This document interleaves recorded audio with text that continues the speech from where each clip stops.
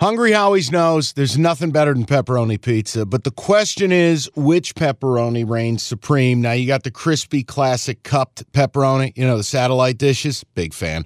But why choose one when you get both? They got a pepperoni duo coming up. See, this is more up my alley right here. Pepperoni duo, you're getting the classic cup pepperoni, plus the original, plus 100% real cheese, unlike a lot of these other places around town. Get a large pepperoni duo, $9.99, only at Hungry Howie's. You realize we spend a third of our life sleeping? I know, stuck in traffic was a good guess too, but now that you know you sleep so much, why aren't you sleeping on the most comfortable mattress arguably made in America? A brand new iComfort Eco by Serta. It's supportive and designed to keep you cool, comfortable, and feeling restored. Or check out Serta's Perfect Sleeper for pressure-relieving comfort and support while maintaining a balanced temperature. Serta mattresses made right here in Michigan, and they have been for over 110 years. Go to Serta.com. Find a retailer near you. That's Serta.com. Who does it say more about? High-scoring game, middle of the day, Lions-Chargers. Who did that game say more about? Lions. For the Lions to go out on a day their defense can't get a stop. A game was played almost exclusively on fourth down. You're on the road. You're playing an uber-aggressive coach. A couple of horrible penalty calls against you, and you don't flinch.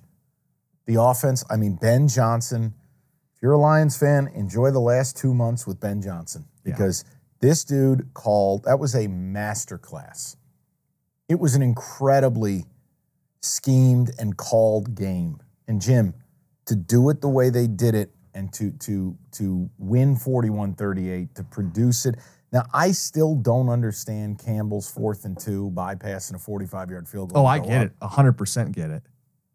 You get it because he got it. No, I got it in the moment. You bypass the ability to take the lead. If you kick it, Herbert, who scored 5 straight touchdowns, gets the ball at home to beat you. It's a keep away.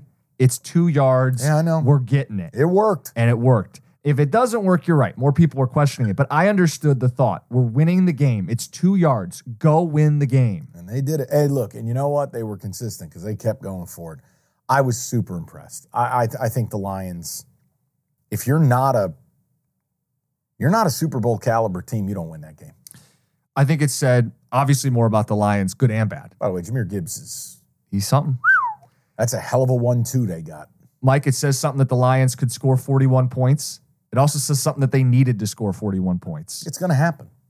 Hold on. Ravens, Seahawks, Ravens and now the scored how many Chargers points yesterday and lost. My point is, the Lions chose not to address defense at the deadline, and in some of their biggest games this year, the other team has scored in the upper 30s. If they lose in the playoffs, because they cannot get home and hit the other team's quarterback, it will be 100% preventable.